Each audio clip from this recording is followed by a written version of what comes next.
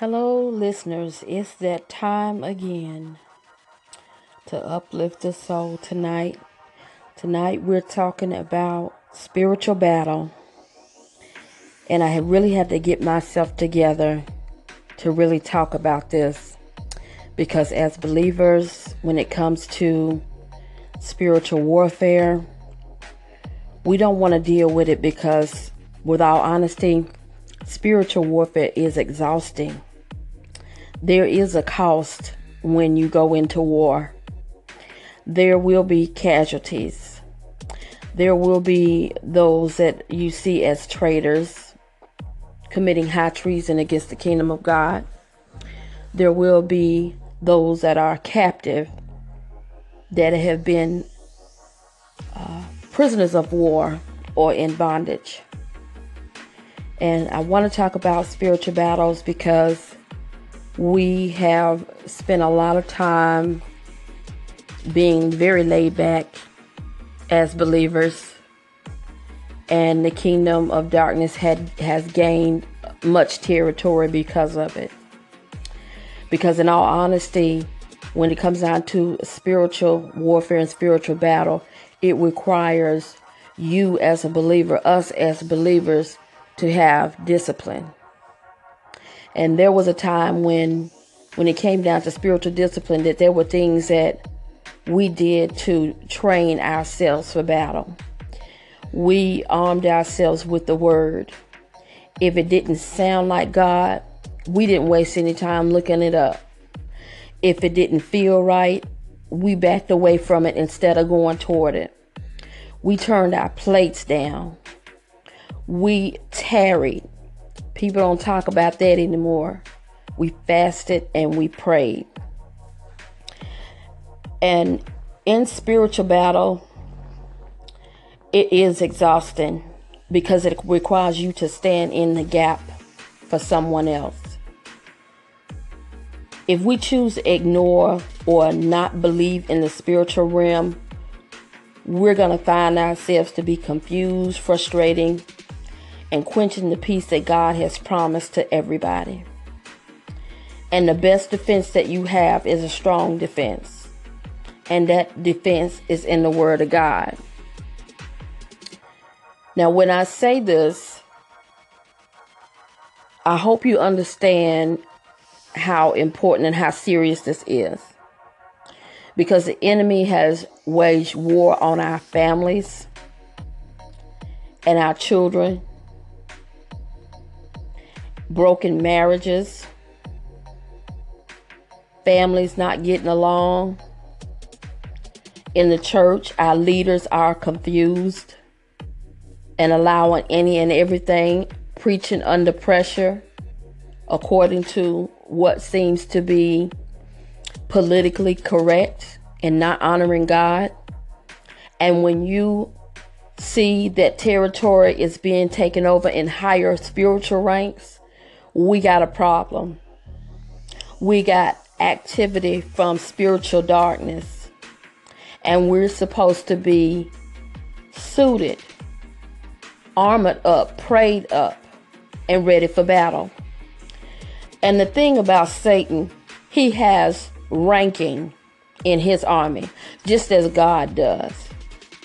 The thing that God revealed to me, that Satan is like a pirate.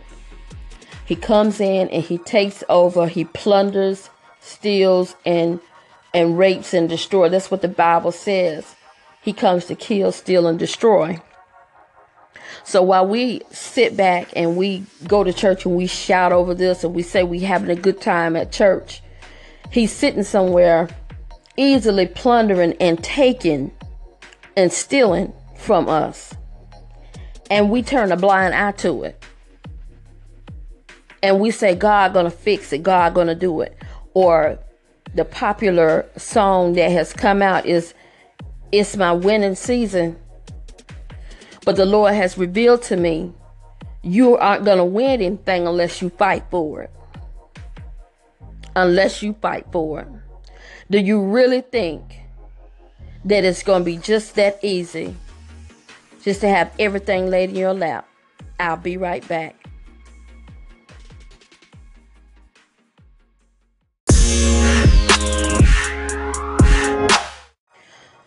Alright, listeners, we are back in the session talking about spiritual warfare.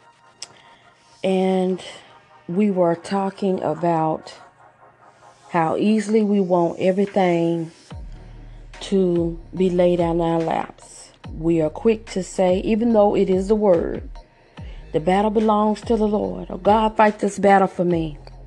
But you got to understand one thing. He'll fight the battle for you, but you got to understand that you are the soldier. You're the soldier. He's giving you the tools to gain everything that kingdom is supposed to have. Now, Jesus has come on this earth and he has conquered. The war is already won in the heavens. Jesus told us in Matthew 28:18 that all authority has been given to him in heaven and on earth. Now we have the privilege of having a relationship with God. And a lot of us enter into that covenant of salvation through grace. But Matthew 28:18, the verse is not only, what am I trying to say here? I just really had to take my time with this. It's not only about our salvation.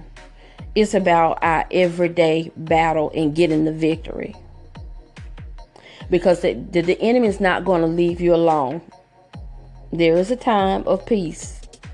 There is a time for war. But to be passive as believers, that's one thing that God did not call us to be. He called us to be bold. But if we are going to sit back and not do anything and let me give you an analogy. You just got blessed with all of the things, material, in one room. You got a nice TV. You got a new furniture. You got jewelry, anything you wanted. And you open up the door and you allow someone who doesn't belong there, who has no authority, to come into your house, to just start lifting stuff and walking out the door. And you sit there with a smile and let them take everything on a day-to-day basis. They taking everything from you. Now, honestly, you would not allow that. So why do we allow it in the spirit? Why do we, instead of praying the word of God, which is the sword, using our weapon, our mouth as a weapon, we don't fight with our mouth with the word. Jesus fought with the word. When the devil called himself, tempting him in the wilderness after he fasted for 40 days and for 40 nights, Jesus was in a battle then.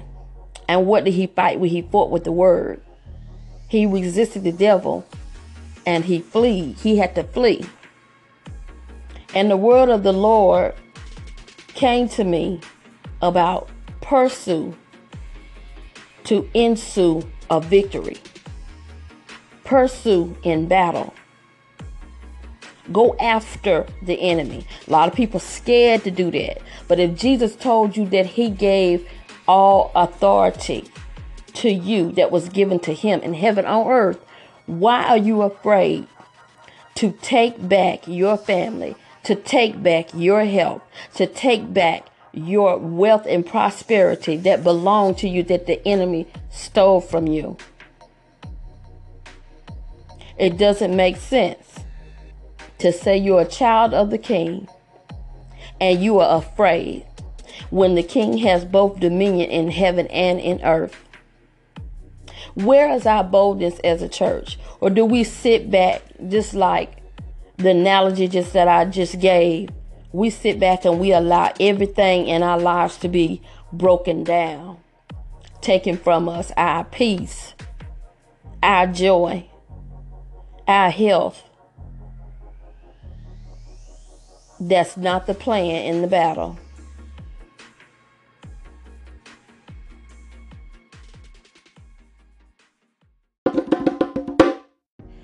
All right, listeners, thank you for being so patient with me tonight as I work through this word.